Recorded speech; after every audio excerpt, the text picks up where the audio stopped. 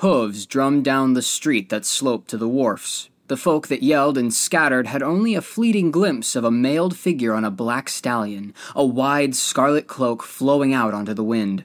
Far up the street came the shout and clatter of pursuit, but the horseman did not look back. He swept out onto the wharfs and jerked the plunging stallion back on its haunches at the very lip of the pier. Seamen gaped up at him as they stood to the sweep and striped sail of a high-prowed, broad-waisted galley. The master, sturdy and black-bearded, stood in the bows, easing her away from the piles with a boat-hook. He yelled angrily as the horseman sprang from the saddle and with a long leap landed squarely on the mid-deck. "Who invited you aboard?" "Get under way," roared the intruder with a fierce gesture that spattered red drops from his broadsword. "But we're bound for the coasts of Kush," expostulated the master. "Then I'm for Kush. Push off, I tell you." The other cast a quick glance up the street, along which a squad of horsemen were galloping. Far behind them toiled a group of archers, crossbows on their shoulders. "Can you pay for your passage?" demanded the master. "I pay my way with steel," roared the man in armor, brandishing the great sword that glittered bluely in the sun. "By Crom, man, if you don't get under way, I'll drench this galley in the blood of its crew." The shipmaster was a good judge of men. One glance at the dark-scarred face of the swordsman hardened with passion, and he shouted a quick order, thrusting strongly against the piles. The galley wallowed out into clear water. The oars began to clack rhythmically. Then a puff of wind filled the shimmering sail. The light ship heeled to the gust, then took her course like a swan, gathering headway as she skimmed along. On the wharfs, the riders were shaking their swords and shouting threats and commands at the ship put about, and yelling for the bowmen to hasten before the craft was out of arbalest range. "Let them rave," grinned the swordsman heartily. "Do you keep her on course, Master Steerman?"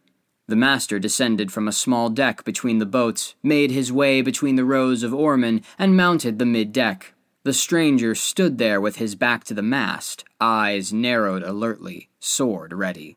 The shipman eyed him steadily, careful not to make any move toward the long knife in his belt. He saw a tall, powerfully built figure in a black scale-mail hauberk, burnished greaves, and a blue steel helmet from which jutted bull's horns, highly polished.